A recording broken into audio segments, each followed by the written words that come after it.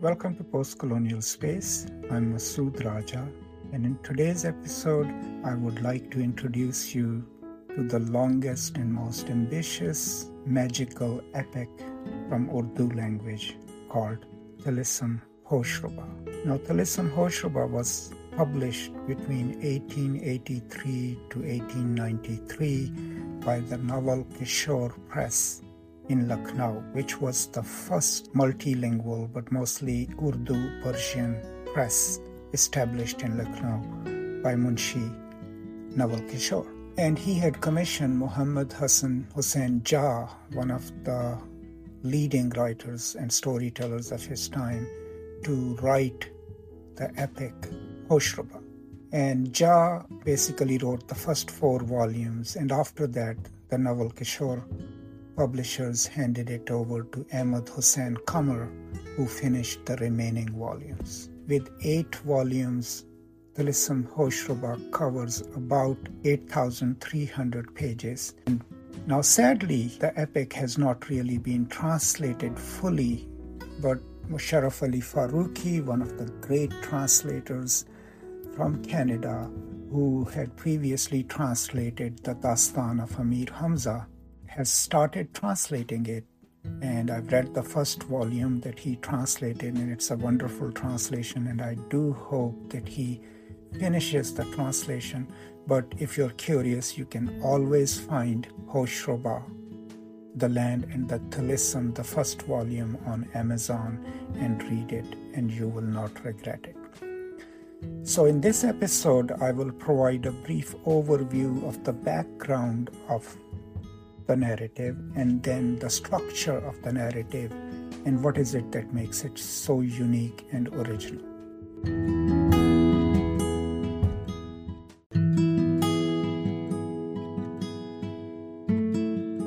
So as a writer, the smartest thing that Muhammad Hussain Jah did was to, of course, make use of the materials previously available, but to also placing his narrative, his dastan, within a pre-existing larger dastan, and that is Dastan of Amir Hamza, which is famous in Arabic, Persian, as well as in Urdu tradition, and it's called Hamzanama.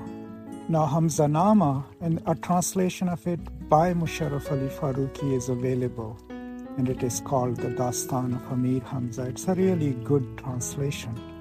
The story in Dastan of Amir Hamza revolves around the figure of Amir Hamza, who is a mythical figure within the narrative, but roughly based on his namesake from actual Islamic history for being Prophet Muhammad's uncle Hamza, who was famous for his bravery.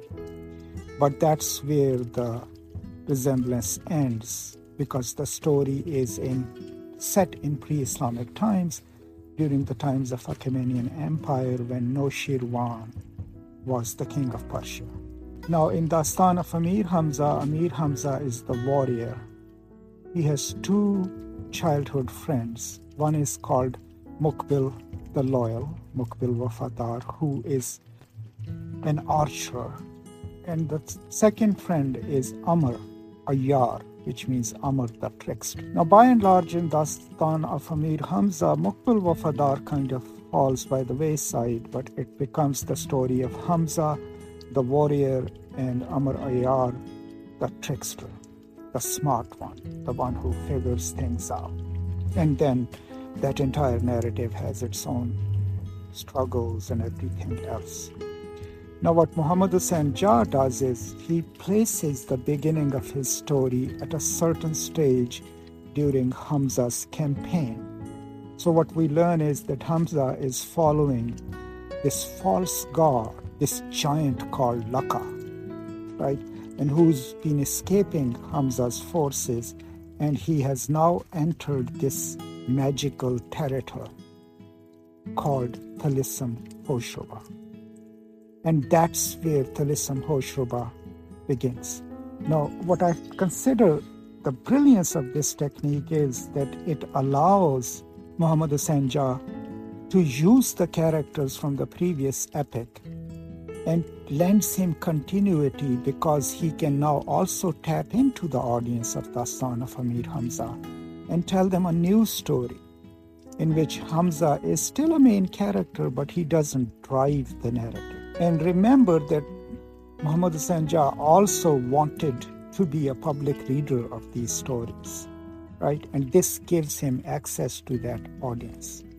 So in order to really read Talisam Hoshruba, it is not mandatory to read Dastan of Amir Hamza, but being aware of it would help you a lot. And as I said, the English translation of it is available. So as the story begins, we are in Amir Hamza's military camp.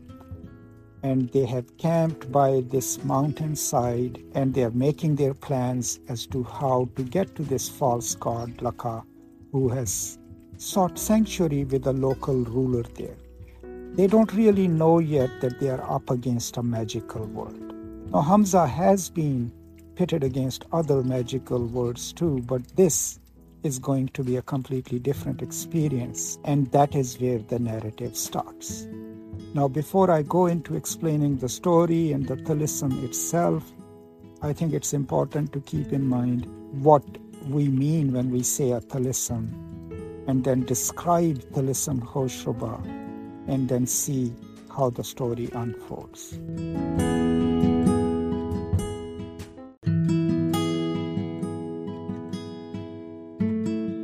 So, Talisam, literally translated, is a magical word. But in the Arab, Persian, and Urdu tradition, a Talisam as a magical word is a self-contained word. It's a self-regulating word. But each magical word has its own secret written on a tablet, hidden somewhere at the heart of the word itself. So the function of the hero is to fight through the outer layers of the Talisam and to find the tablet upon which is inscribed the death of the Talisam itself. And after the conqueror of the Talisam finds it and reveals it to the world, the magical world becomes. Now, this is not a key, even though it is translated as a key in Arabic, Persian, and Urdu. It's always a takhti, a tablet upon which is inscribed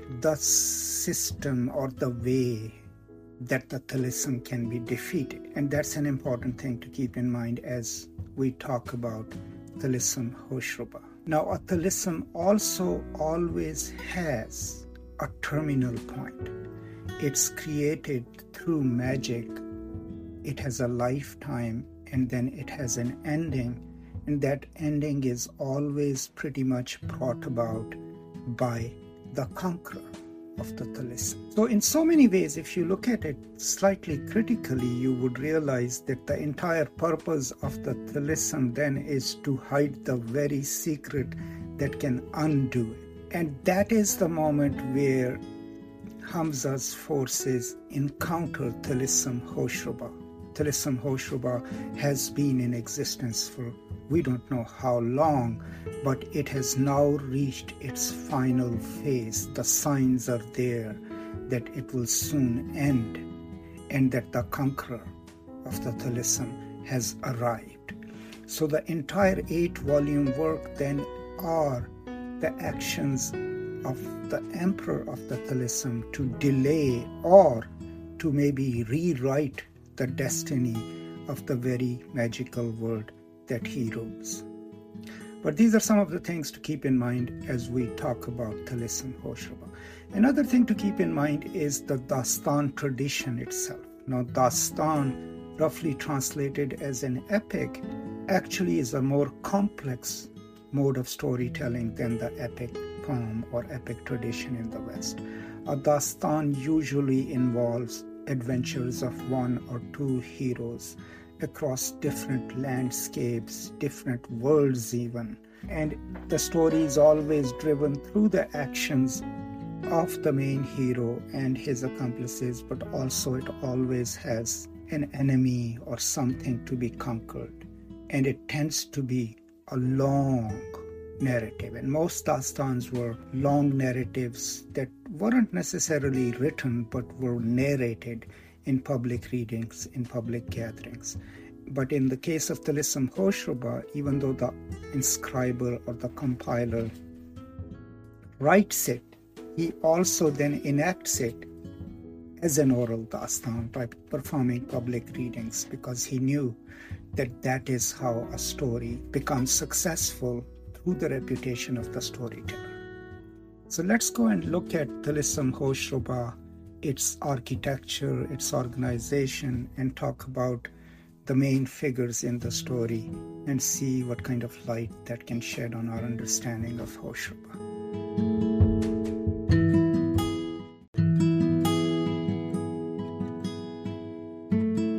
As a magical word, Tillism Hoshruba has 3 levels or 3 dimensions. The Zahir, which is the manifest part of the Tillism, which most people can see, where most of the population lives. The Batin, which is the hidden dimension, where king and the queen and everyone else lives and resides. And then Zulmat, the third dimension, which is darkness, or the dark dimension, and that is where pretty much all the major secrets of the Tillism are kept, and only few people have access to it. Now, Tillism's original king was Lachin, but he and his wife were ousted by one of his lieutenants, Afrasiab. And now, at this moment, Afrasiab and the queen Herat rule the Tillism. Now, Afrasiab is an interesting character. Both Afrasiab and Herat is that they are immortal in one sense, and that is that their souls, so to speak, or their life doesn't reside in them. They have their different copies of them running around everywhere, and most of the times if you encounter Afrasiab, he has the power to project himself anywhere. So even if you kill one of the copies of Afrasiab, you will not be able to kill him, because the original is hidden in the Batin or in Zulmat. Very rarely does Afrasiab present himself in his real self. And Herat pretty much mostly lives in the Batin, not in the Zahir, and she has a whole palace and a garden there and circle there. So this is the first couple of the Tillism. Now, Afrasiab commands armies of sorcerers and sorceresses, and he has at his disposal the knowledge of things that have gone before him and the knowledge of things to come, which is the book of Samri, associated with historical wizard and magicians from the Persian tradition, Samri. And every now and then he looks up in the book as to what is about to happen. Afrasiab knows at this point that the final stage of Tillism has arrived, and that the conqueror of the Tillism is about to enter the Tillism. So from here till the end of the 8,000-page Dastan, his actions are meant to delay the unbecoming of the Tillism, or to attempt to rewrite its lifespan. That is what he's fighting towards. Against him, of course, now as we will learn more about characters and who is opposing him, will be the forces of one of Hamza's grandsons, supported by Amr Ayyar. So that is the conflict. The forces of the conqueror against Afrasiab and his forces. And that's the basic conflict in this long, beautiful, winding narrative.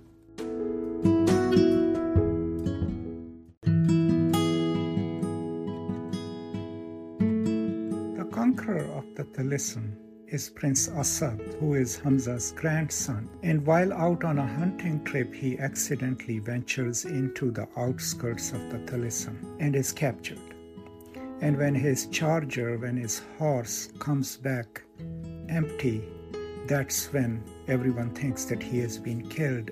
But Amr Ayyar is tasked by Hamza to go and find out the truth. And that starts the new narrative, because from here Amr will move into the Tillism seeking the prince, and a parallel Dastan will start within the Dastan of Amir Hamza. So Amr eventually rescues the prince or tries to rescue him, but he also meets a few other sorceresses, the leader of whom is Mahruh, Seher Chisham, Mahruh, the magic eye, and she is a senior sorceress, was a governor under Afrasiab, but has had differences with him.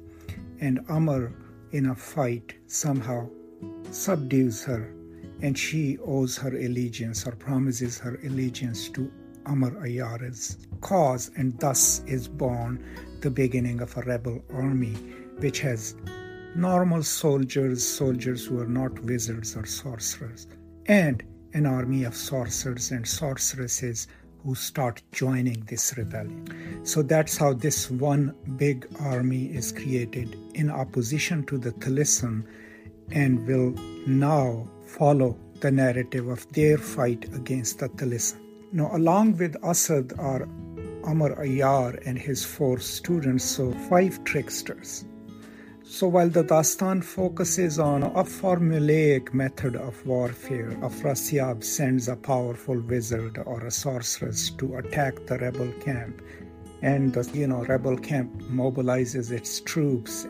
The trickster's job is to figure out how to kill the leading sorcerer or sorceress even before the battle starts. So the action is on 2 levels, on an heroic level where battles are being fought, and then on the level of the tricksters who are kind of like secret agents. And it's important to understand Amr's special gifts to understand his role. Now, all the 3 friends that I mentioned in Dastan of Amir Hamza were given certain divine gifts by different figures. Now, Amr, being the least attractive of the 3, he is a comical figure. He is tall, thin like a reed. He was given the gift that he can outrun anything on this planet. Then he was given the gift of song, which is called Lahne Daudi, right? The song of David. That when he sings, he can mesmerize all the listeners if they are listening to him sing. Then he can take any form. I mean, he uses makeup and everything to transform himself also, but he can take any form, change shapes, become a young kid, a girl, a woman. That's one of his capabilities. Now, Amr's biggest trait is that he is exceptionally greedy and petty and also very cruel. And that worked really well because when he was juxtaposed against Hamza, Hamza took on all the positive qualities of a hero, being noble, compassionate, brave, whereas Amr took on all the negative connotations of a human personality. So they were this duo. But since Amr is greedy, he always wants money. He never spends it. He's very stingy with it. So he was also gifted a bag, a pouch, which is called a zambil. And the beauty of that pouch is that it, like Amr, it's insatiable. Anything that he gathers, the wealth, the gems, everything, he puts it in the zambil and he can carry it. It's kind of like a magic bag. And then when he needs anything, all he has to do is put his hand on the zambil and ask for it, and that thing materializes. There is an account of the zambil in one of the volumes where we are told that worlds upon worlds existed in it. There were kingdoms and principalities and wars going on inside his zambil. So that is Amr. But by the first volume, these 2 fighting forces emerge. The rebel camp, led by the lover of Prince Asad in his absence, and Amr Ayar, and their overall leader is the matriarch Mahruh. And on the other hand is Afrasiab, who constantly keeps sending his soldiers, his powerful sorcerers, to fight against the rebel army.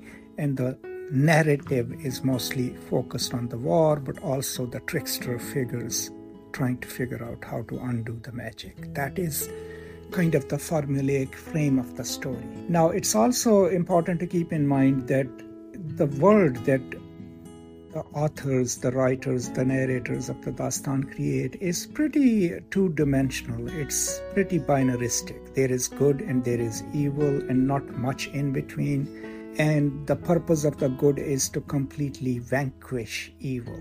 right? And evil is represented by Afrasiab's side. And so the narrative is pretty uncomplicated in that sense. What makes it complicated, and which I'm afraid doesn't come across in any translation, is the language that is used, the actions of the ayars, the small intrigues, and the poetry that's included in the original, because that poetry kind of breaks the monotony and gives us something new to read. Now, it's also interesting to realize that the original in Urdu is also quite erotic, right? There is a lot of merrymaking going on. The poems are very erotic, right? And that is something that I'm afraid will not come across in the English translation. So as I read Amir Hamza's translation of Hamzanama, Musharraf Ali Farooqi's, and I taught it, one of the main things that came across pretty clearly was that Hamza was a kind of a flat character, and the story was repetitive. And I think the reason that happens is because we miss the nuances of the Persianized Urdu in which the epic was written. So that pretty much is the story. All these fights go on. Finally, Afrasiab in the final stage unleashes the 7 Bala, the 7 monsters that he has in the third dimension of the Talism, which is the hidden dimension, the Zulmat, the dark. And after he has unleashed those 7 figures, those 7 powerful, elemental, titanic sorcerers and sorceresses, he is finally defeated. The prince is liberated, and he finds the tablet. And by finding the tablet and reciting the inscription on it, the Talism becomes undone. That generally is the narrative. Now, I would also like to explain in a few minutes, the way the city, the capital city, is organized and what's its significance for the story. So I'll do that and then maybe just give a few concluding thoughts about the epic.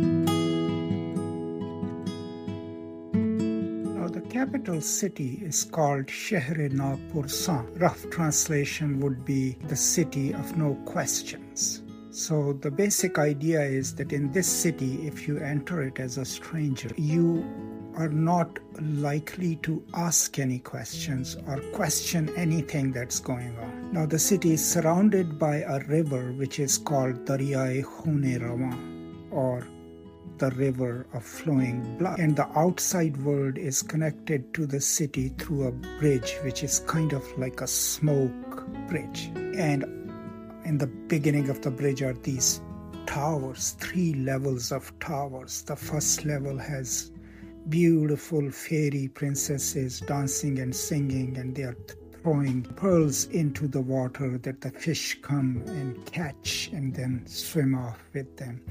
The second level is another group of fairies. And the third level is where Nubian slaves, African slaves, are in a perpetual fight, sword fight. And it's their blood that, when it drips into the river, gives it its name, the river of flowing blood. Now, in order to enter the city, you have to find a way of crossing it. And the only way to cross it is through magic and with the help of a wizard. So that's why a lot of energies in the beginning are spent by Amr and others to find out ways of entering the city. Now this city is in the Zahir part of the Talism, the manifest part of the Talism.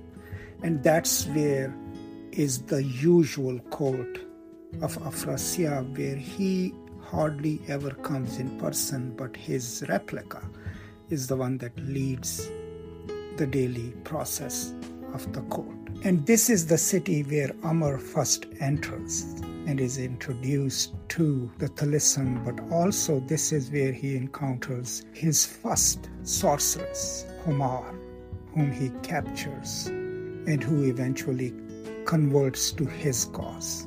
Then as he's leaving the city, he runs into Mahruh. And Mahruh is this wise, powerful sorceress.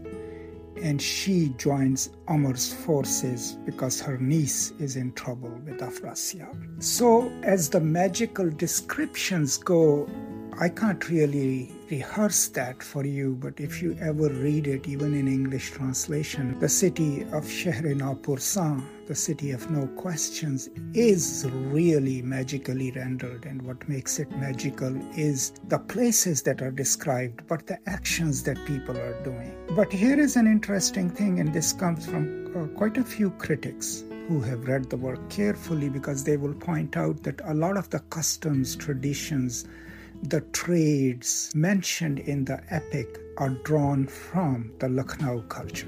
Now, the Lucknow culture was from the kingdom of Awadh, right, which was a parallel kingdom in 18th century to the Mughal kingdom of Delhi. But it had its own peculiar culture of the elite and the people, and a lot of the vocabularies of the status symbols or descriptions of the elite that are provided in the epic are from the Lucknow culture, even down to the point of the language that the servants use or the language that people in the street use. And that's another important aspect of the epic, which probably will get lost in a translation. But that's where I hope that Urdu scholars would come in and contribute. So overall, just to sum up the epic itself, it's a journey of Prince Asad along with Amr the trickster to conquer this magical world. The magical world will fall eventually when the prince finds the tablet upon which is inscribed the undoing script of the Talisman. The king of the Talisman is Afrasiab, his queen is Hayrat. They are powerful sorcerers, and they marshal large armies of wizards and witches and sorcerers and sorceresses. And the conflict is, in a way, a dualistic conflict between good and evil. Now, the writers and narrators of the story, since the story is placed before the birth of Prophet Muhammad and hence before the birth of Islam, also create a proto-Islamic mythology. So the religion that Amr and Hamza and his followers follow is called Deen Ibrahimi, the religion of Abraham. And it's some of the tenets of Islam, but it's not necessarily Islam. But that is what these people are fighting for. The God is the God of Abraham, who will eventually be transformed into the God of Muslims. And that's another interesting technical detail that one ought to be aware of. So these are some of my thoughts about the Talisman, about how it's organized, about some of the formulaic aspects of it. But I do want to talk about at least one sorceress, one of the princesses, Bahar, who is my favorite in the epic, but who also has the most powerful magic. And the way she is described and written about is probably the most beautiful rendering of a female character in an epic which isn't necessarily about gender equality, which has powerful sorceresses and powerful witches, but still is in so many ways a male-dominant epic. So that I'll do towards the last section. But another formulaic aspect that I forgot to mention is that just like Asad the prince, the conqueror, has 6 ayars, 5 along with Umar, right? Say similarly, Malika Hayrat, the queen, Hayrat also has 5 of her trickster girls. And most of the times, in a comical way, they are the ones who fight against the male ayars. And then eventually towards the end, they are paired up and they fall in love with each other. And that's another important layer of light-hearted part of the narrative that runs through and through the epic. So that's all I have. I will now conclude with a brief discussion of Malika Bahar, Princess Bahar, who is my favorite character in the whole epic.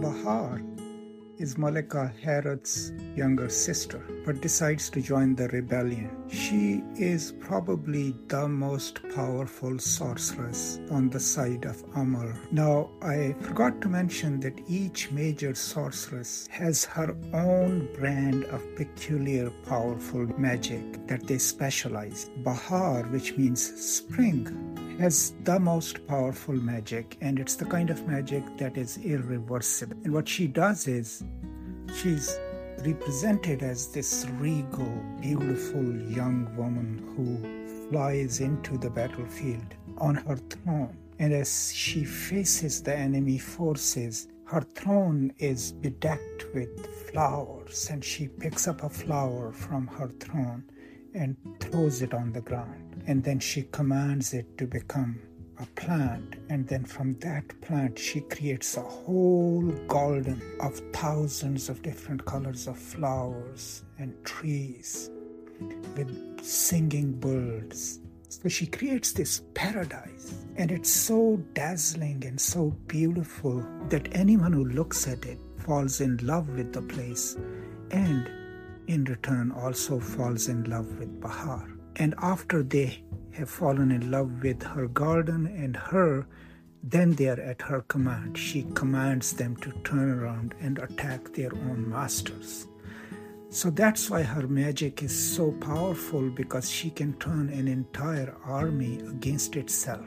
And another important part of her magic is that it is irreversible. No counter spell can undo her magic. So literally Afrasiab has to go and wipe out an entire army that Bahar has turned. So that's why when I read the epic in my childhood, I loved the figure of Bahar as a female character. I mean, she was beautiful, but she was also powerful and lethal. And that's how most of the sorceresses are. And that's what kind of makes the epic slightly ambivalent, because there is a gender hierarchy and the warriors are at the top of it. Since these powerful women owe their allegiance to a prince who can't really even ride into the battle because he doesn't know magic.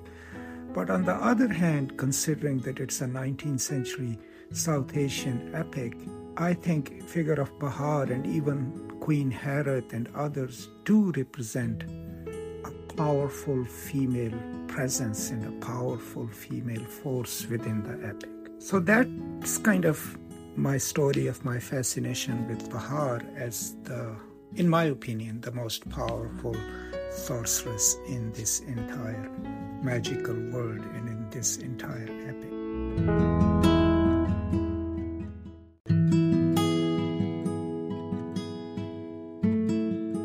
So overall, to conclude, this is a brief introduction to probably the most ambitious and longest magical dastan or epic in the world, but more importantly in the South Asian Urdu tradition.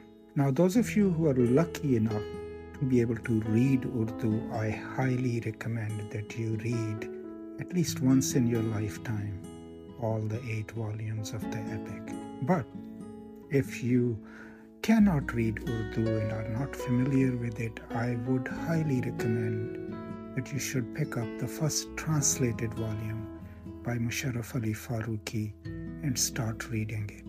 And I can promise you, you will then start emailing Musharraf Ali Farooqi to finish the translation.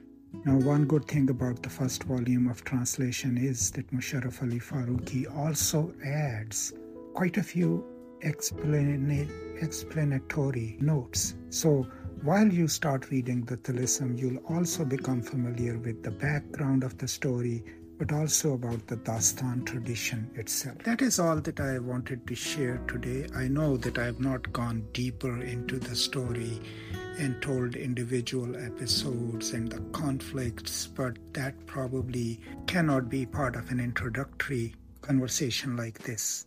But I do hope to eventually someday maybe record a reading of the epic or parts of the epic, and if that happens, I will certainly share it with you. That's all. Thank you so much. As always, stay safe, and from me to you, peace and love.